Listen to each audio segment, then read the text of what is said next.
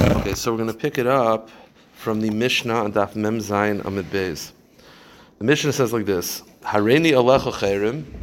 If someone says, "You are to me aser," meaning so I'm asering someone else. So hamuder aser, then you're aser to me. Very simple. There's no chiddush so far. Harei at alai chayrim, I am aser to you. So hanoider aser, then I'm aser to you. Hareini alecha v'at alai. If you and I are aser, shnei masum, we're both aser. So far, no chiddush. Now is the chiddush in the Mishnah. Let's say we both can't benefit from each other. I can benefit from you, you can't benefit from me. So, shnei mutarim b'davar shel oilei bavel. The halacha is that when two people can't benefit from each other, they're not allowed to benefit from each other's property, and they can't benefit from anything that they're both partners in.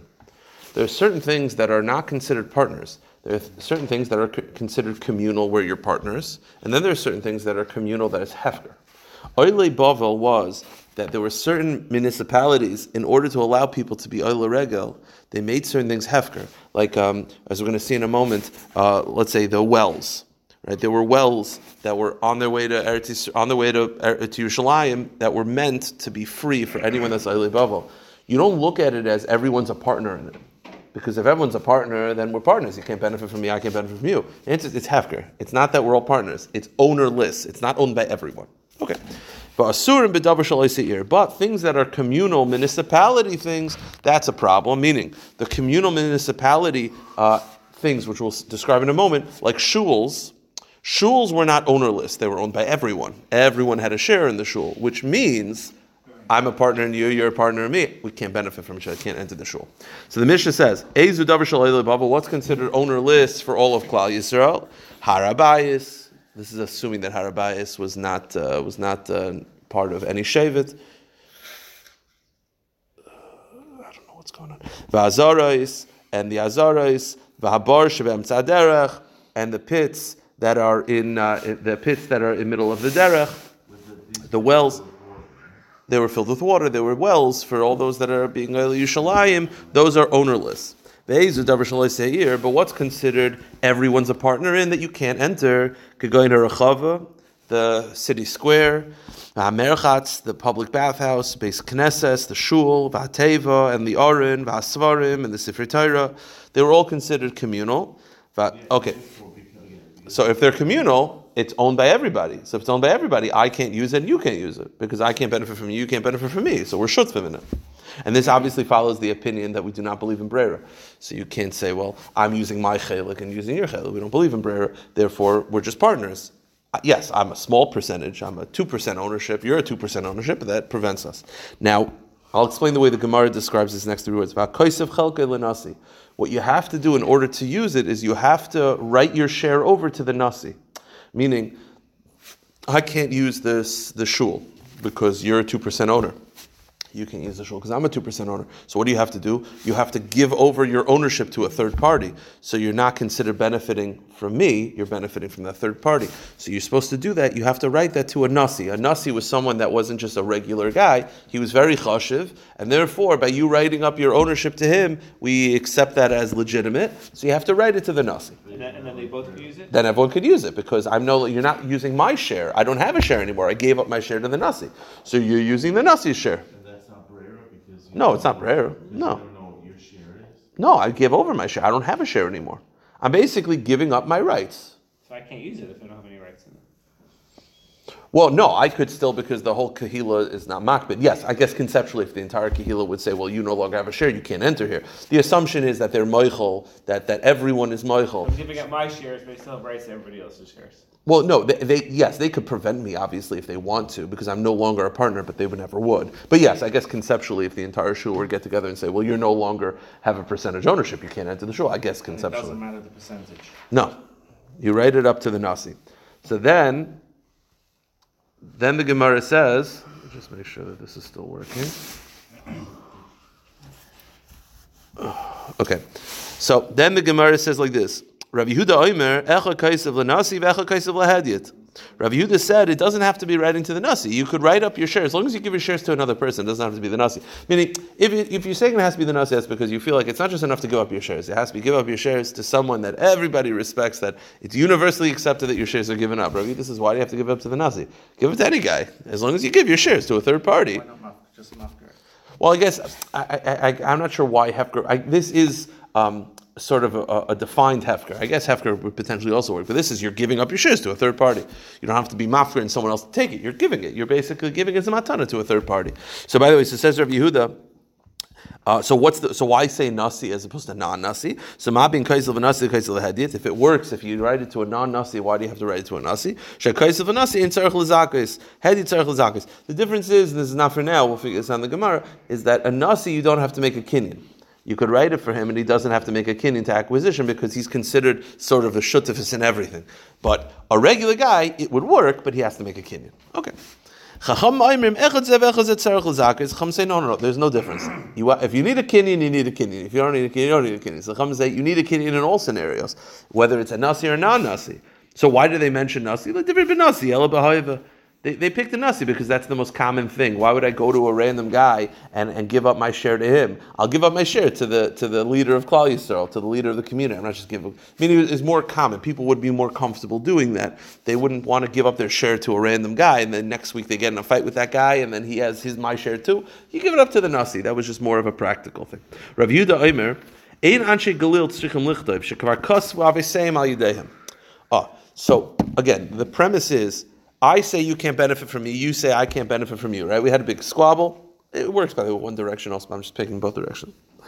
So, I can't enter the shul, you can't enter the shul. Unless we both give up our shares to a third party. If you give up your share to a third party, then I don't have a share anymore, you don't have a share anymore, it's not a problem, we can both walk in. Says Rav Yehuda, the city of Galil, you didn't have to do this. Why? The Gemara is going to explain the Galil, people of Galil were very hot-headed, and they would have fights a lot. So they were getting into the theme of, they were making nedarim against each other a lot. So it got to the point where the community made a stipulation where everyone's shares now belong to the nasi always. So you no longer have to do the game. The game was already done for you. Meaning, in the city of Galil, they were so used to fighting that they were like, okay, new rule. No one has a share in the shul. The shul belongs to the nasi only. And therefore you don't have to do this because they did it for you. It was a stipulation done by the grandfathers, and therefore it was sort of already baked into the system. So let's run through the Gemara.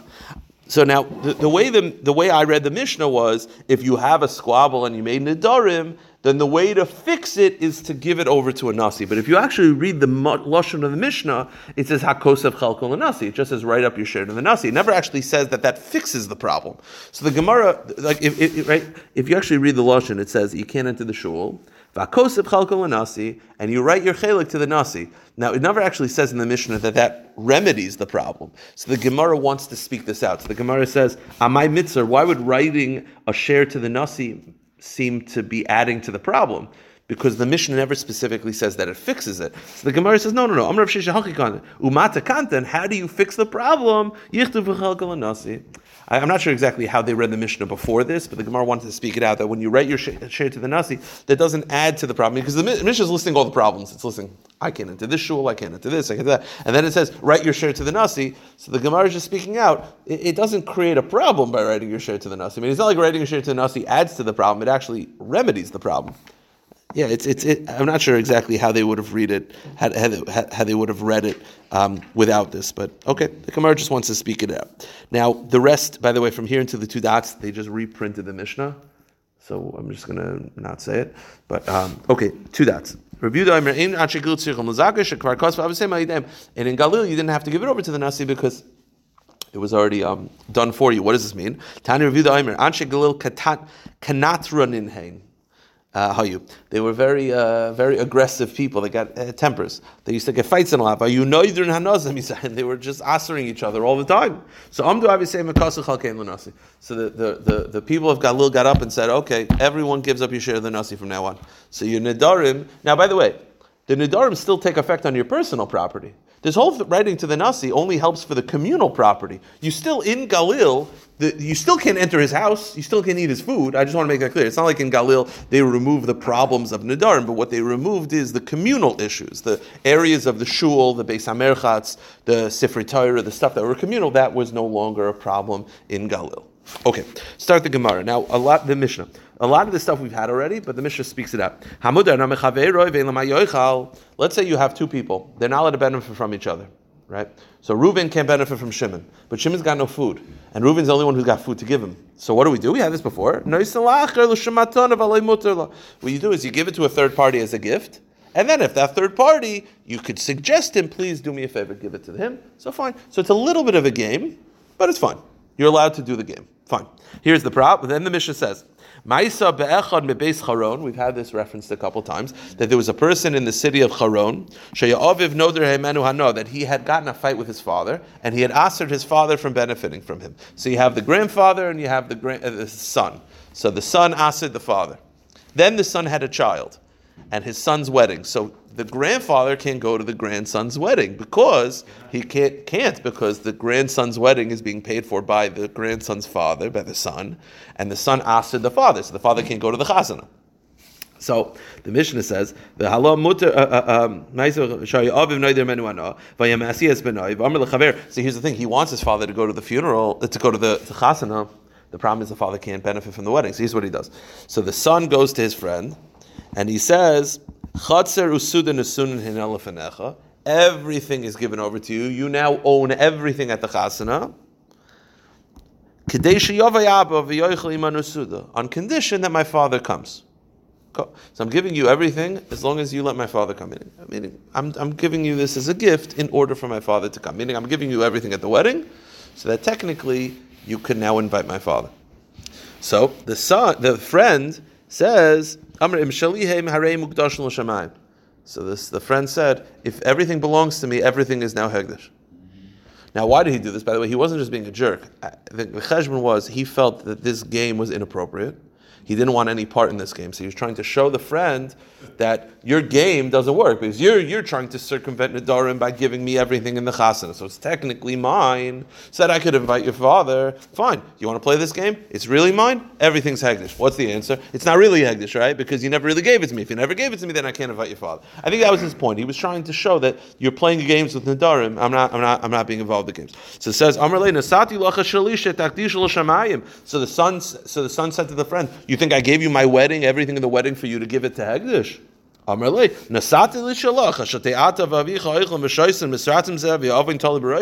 you want to have your father come and the aver is on my head? Meaning, you want to play games with me? I'm not part of this game.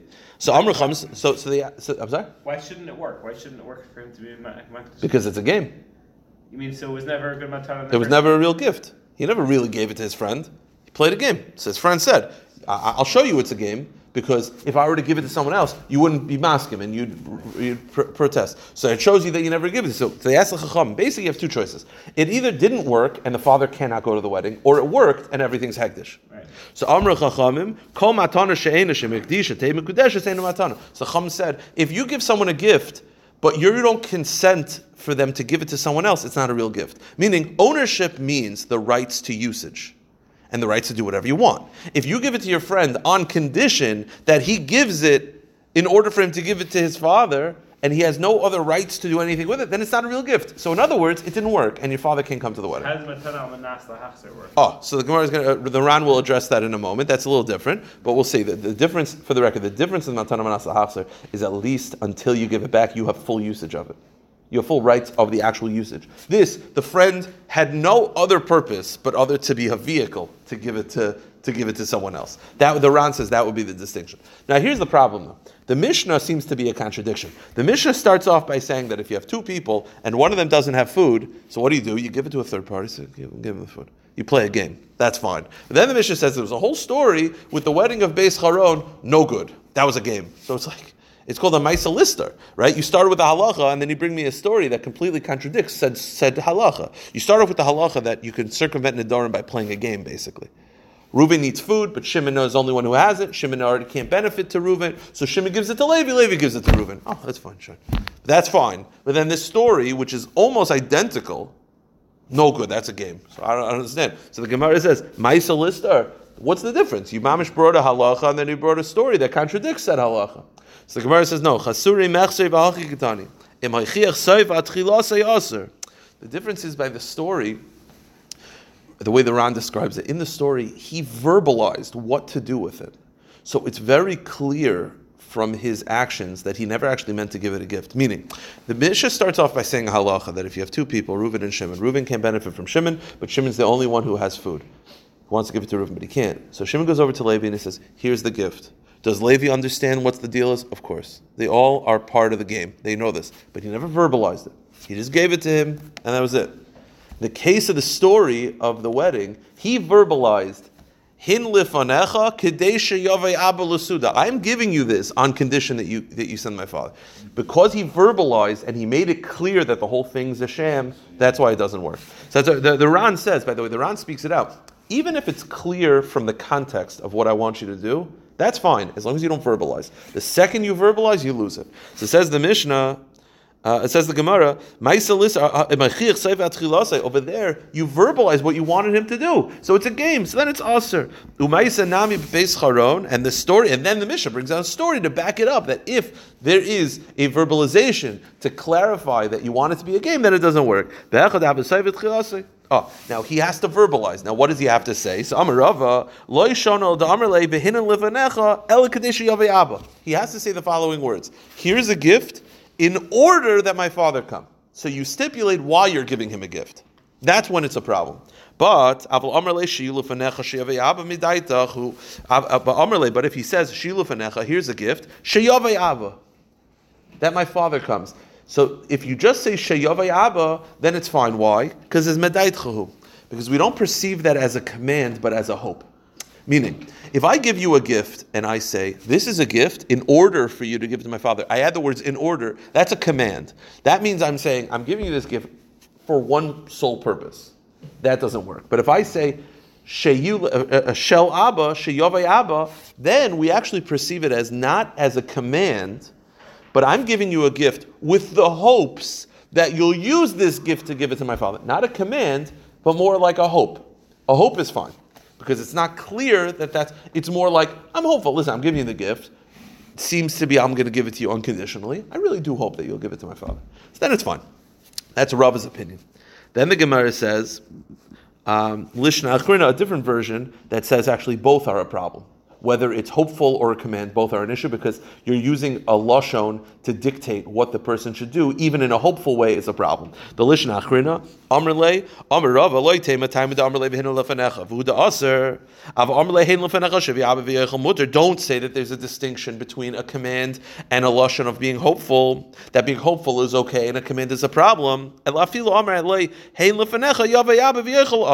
Both cases are a problem. My time is because that's considered a verbalization where you're giving him a gift on condition to do something, and you're verbalizing what to do with said gift. Therefore, it's a problem. Okay, go to the next page. Now, the Gemara says like this: Hahu Gavra.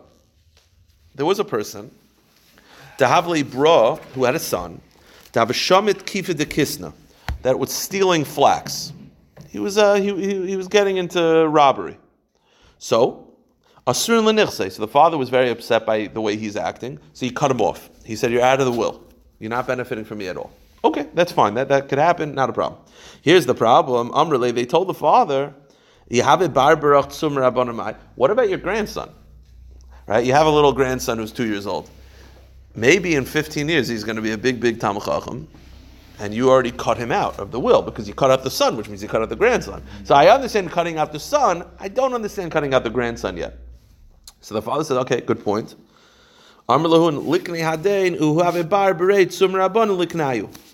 So he said, fine, here's the deal. I'm going to give half of my shares to my son in order that he gives it to his son if his son is a Rav. Meaning, I'll give, on condition that the grandson is a Talmid Chacham, I'm going to give 50% of my Yerusha to my son in order for him to give it over. Now the question is, does that work? Because the problem is, the son is not allowed to benefit from him. I'm giving it to the son in order for him to give it over to his son.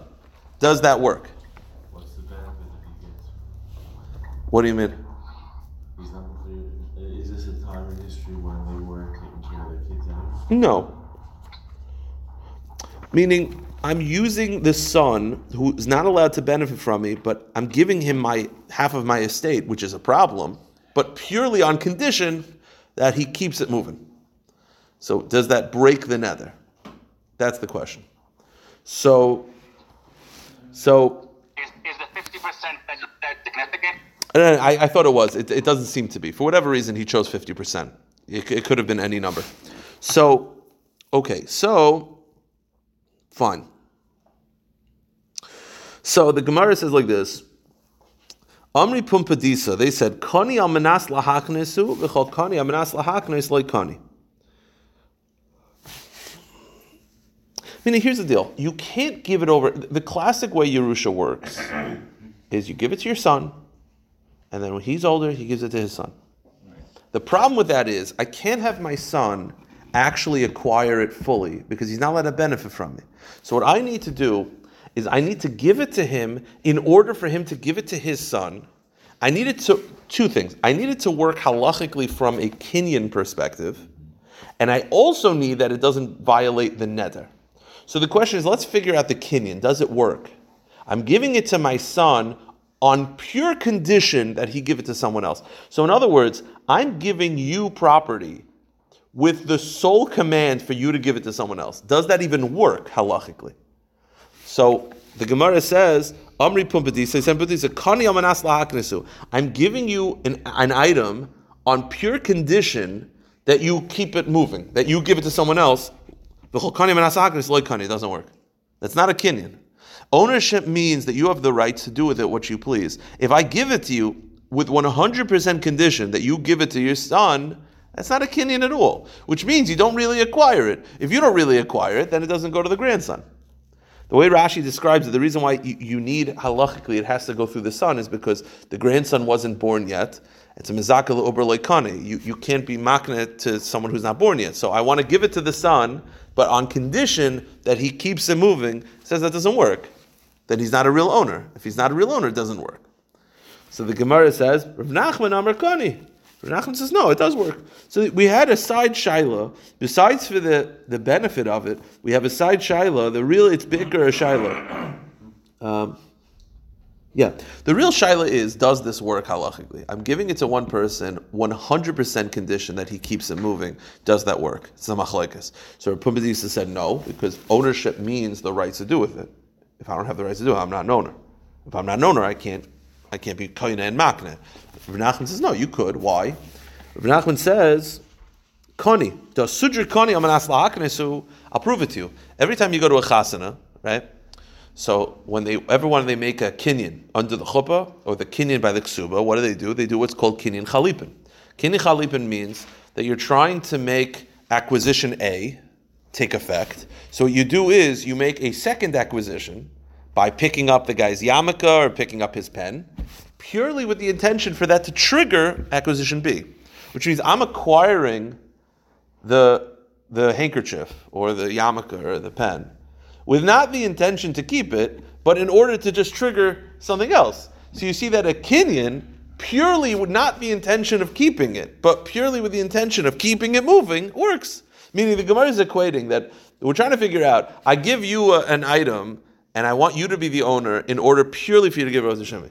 The question is, does it work? So Pumdi says, no. How do you have if an ownership means you can keep it? How do you acquire something purely to keep it moving? So he says, well, I'll prove to you every single time at a chasana. You give someone a handkerchief, he has to acquire it. Does he keep the handkerchief? No. What's the purpose? The purpose is to keep moving. And the Gemara assumes that if at a chasana, the rabbi would want to just keep one of the Adam's handkerchiefs, the guy would be like, give my handkerchief back. He'd be like, wait, you gave it to me? No, I gave it to you to trigger the second kinyan. I didn't mean you to keep it. So you see, you could make a kinyan on something, not with the intention of keeping it, but with the intention of keeping it moving. So too over here, the son could acquire it in order to keep it moving. So the Gemara says, here's the problem. It's not equatable necessarily to a handkerchief by a chasana. Why? Gemara says two things. First of all, Amr Abashi, Uman label de sudri tafis loy mitzvahs. First of all, you're making an assumption. I said while I was talking just now that if the rabbi were to keep the handkerchief of the Edom would say, "Give it back to me," and he'd have to give it back. Who said? Yes, it's very much understood at a chasana that the guy's not going to keep the handkerchief. But who says that he can't? Meaning you're making an assumption that, you see from the handkerchief that you could be koine something purely in order to be makne, not to keep it. So too, ownership doesn't have to mean the ability to keep. It could just be making a kinyan in order to pass it along. Because a handkerchief, you can't keep, and yet you acquire in order to trigger another kinyan. Who said you can't keep it? Maybe you could keep it. I don't know. I mean, nobody ever will, because nobody's going to be a jerk that's going to keep the guy's handkerchief. But Ken Zion, it would work conceptually, and he can't force you to give back the handkerchief. A second distinction also between, again, we're trying to compare. We're having a shaila in general. Forget about whether you benefit from it. Forget about that, because the guy asered his son he cut him out of the will. But now he wants to put the son back in the will purely in order for him to acquire it in order to keep it pass it along. So the Gemara says the machlek is whether it works. In Hilchas Kinyanim, can you acquire something and be the owner if you 100% have no choice but to keep it moving? So the Pumbedisa said no, because ownership means the rights to keep it. Rabbi Nachman says, yeah, no, you acquired it in order to pass it along. Why not? I'll prove it to you. Every time at a chasana, I'm picking up the pen, not to keep the pen, but to trigger that kinyan, and then I give the pen back. Oh, so Rav Ashi says, first of all, who says you can't keep the pen? I mean, nobody would, but maybe you could keep the pen. Also, another distinction, says Rav Ashi, V'oid, suja kani manas lahaknis v'kani min hashta. Halay nichse da hadin leimase kani l'chu, have a bar breit sum rabban l'chi, have a hadr suja lamare. Another distinction also, you can't compare the two. Why? You're trying to compare whether the son can give over the acquisitions to the grandson when he gets older. You're trying to compare that to a kinyan chalipin by a chasana. The kinyan chalipin, what's taking place? I'm acquiring the pen right now in order for right now the acquisition to take place. Meaning, let's say, forget about it at a chasana, because that's like theoretical. It's instantaneous. Let's say I want to acquire lands from you. I can't pick up land, so what do? I take a pen in order to trigger the land. All of this is happening right now. Over there, though, in this case, you want the son to acquire it now, to do a kinyan now, for it to maybe take effect in 20 years when the grandson is worthy. That could be, there's such a disconnect, maybe it's a problem. Meaning, the fact that it works by kinyan chalipin is not necessarily something you could compare to this case, because at least kinyan chalipin, it's all happening simultaneously. Over there, you want a kinyan to take place now, and then for it to be triggered in 20 years, maybe to do that you have to have real ownership. And real ownership means the ability to transfer. Chalipin works. Chalipin is happening simultaneously. It's not as hard for something to take place. It's happening right now. But for time release, maybe you need more bailus to have a time release. Okay, now, here's the point. The Gemara says, Amrli Rav Nachman, here's the shaila. You're telling me right now, Rav Nachman says, you could acquire, the son could acquire the property purely in order to give it over to the grandson, and that works in the laws of kinyanim. That's good. Here's the problem. What happened in our Mishnah? Right? What was the case of the Mishnah? The son cut off the father. Can't benefit from him. But he wants him to come to the chasana. So the son goes over to Bob, and he says, everything in the chasana is yours in order for you to give it to my father. He said, no good. No good. That's not, you can't do that. Why? If he's the owner, he's got to be able to do with what he wants. He can't just give it over. Then he's not a real owner, because that was the whole point. He played the game, and he said, "So then everything belongs to Hashem." And he's like, "Get out of here! I never did it for you." He says, "Okay, so if I'm not the owner, I'm not the real owner. What do you see? Ownership means that I have the right to do with it what I want. So how come over there it doesn't work, but in your case it does?" Meaning, Rav Nachman is being mechadish that in order to be an owner, you don't have to actually be able to do anything with it. You could be koina it purely in order to give it to the grandson. The father eventually is going to get hana from said item. What's the hana? Eating the milk. So the Gemara has something similar to what you're saying. It's not exactly the same. You're touching on something. One of them you have to give back, one of them you don't. I'm sorry, say it again? One of them he's giving back, one of them is not. He's not giving it back in either case. By the way, the case of your case, he actually can never benefit from it. The father can never, the son can never benefit from it, but he can give it to the grandson. I mean, that's the point. The son can never actually benefit from the property, but we're using him to funnel that he's acquiring in order to give it over. So the question is, does that work halachically? So he said, yeah, that works. He can't do anything with it. Okay, but he's the funnel. But how come in the Mishnah we said, no good, you can't be just a funnel. If he's acquiring in order to give it to the father, no good, because any matana that you can't be makdish l'shem shemayim is not a real matana. What's the difference? So the Gemara says, the case of the Mishnah was mamish that you gave it to one person in order to give it to the other. We said, no good, because that's not a real kinyan. So, two answers. Zinin amrle mishum desidase mechechas alav. First answer is over there. The Suda is mechiach. What does this mean? So I'll tell you the way that Ran describes it. Over there, in the case of the Mishnah, again, what's the case? You have Yaakov and Yitzchak, biblical names. Yaakov is the son. He cut off his father Yitzchak.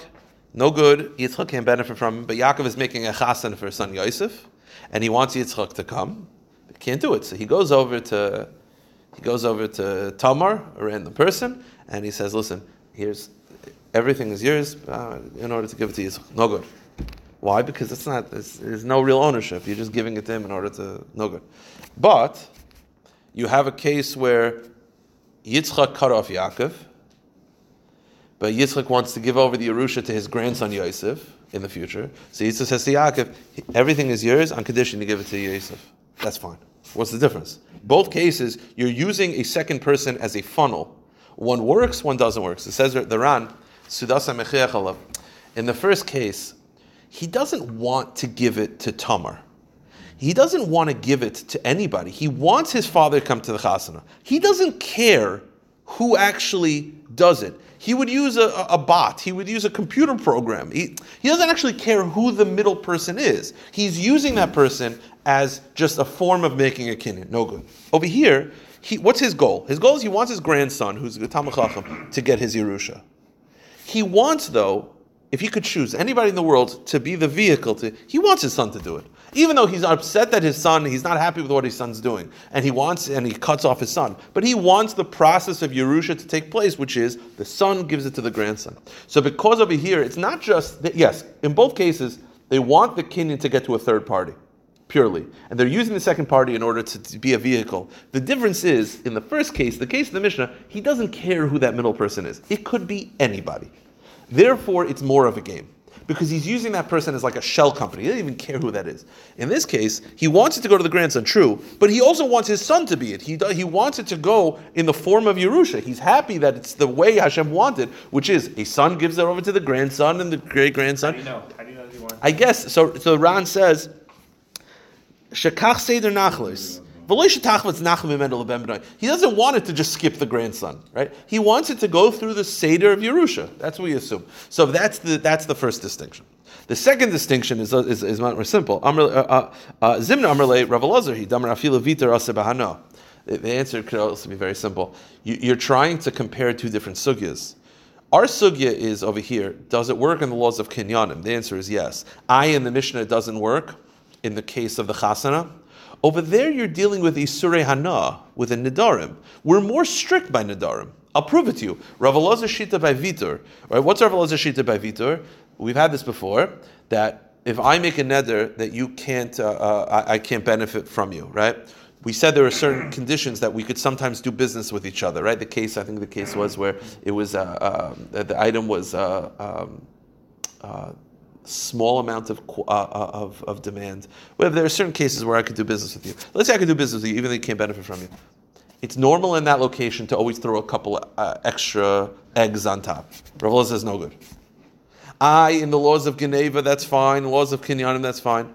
We're machmer by Nadar. So to over here, so says the Ran. So to over here. Yes, it works in the laws of Kinyanim. How come the Mishnah can't do it? Because we're strict by not benefiting from each other. That's why it's a stringency by Nadarim. That's it.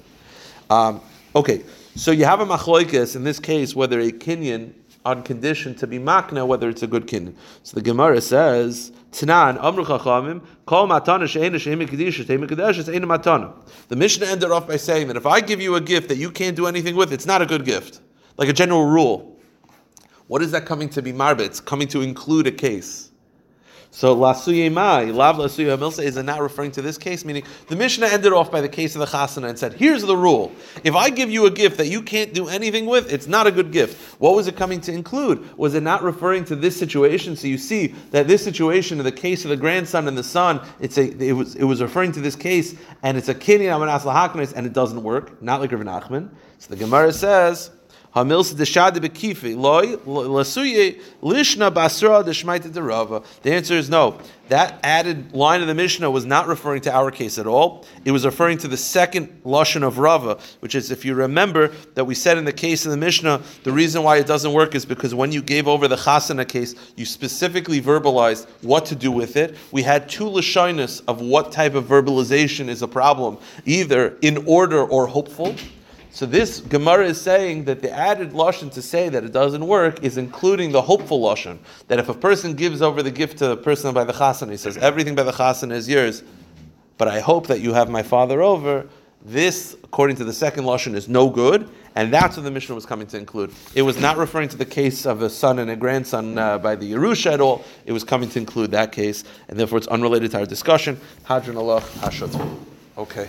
Thank you so much. My pleasure.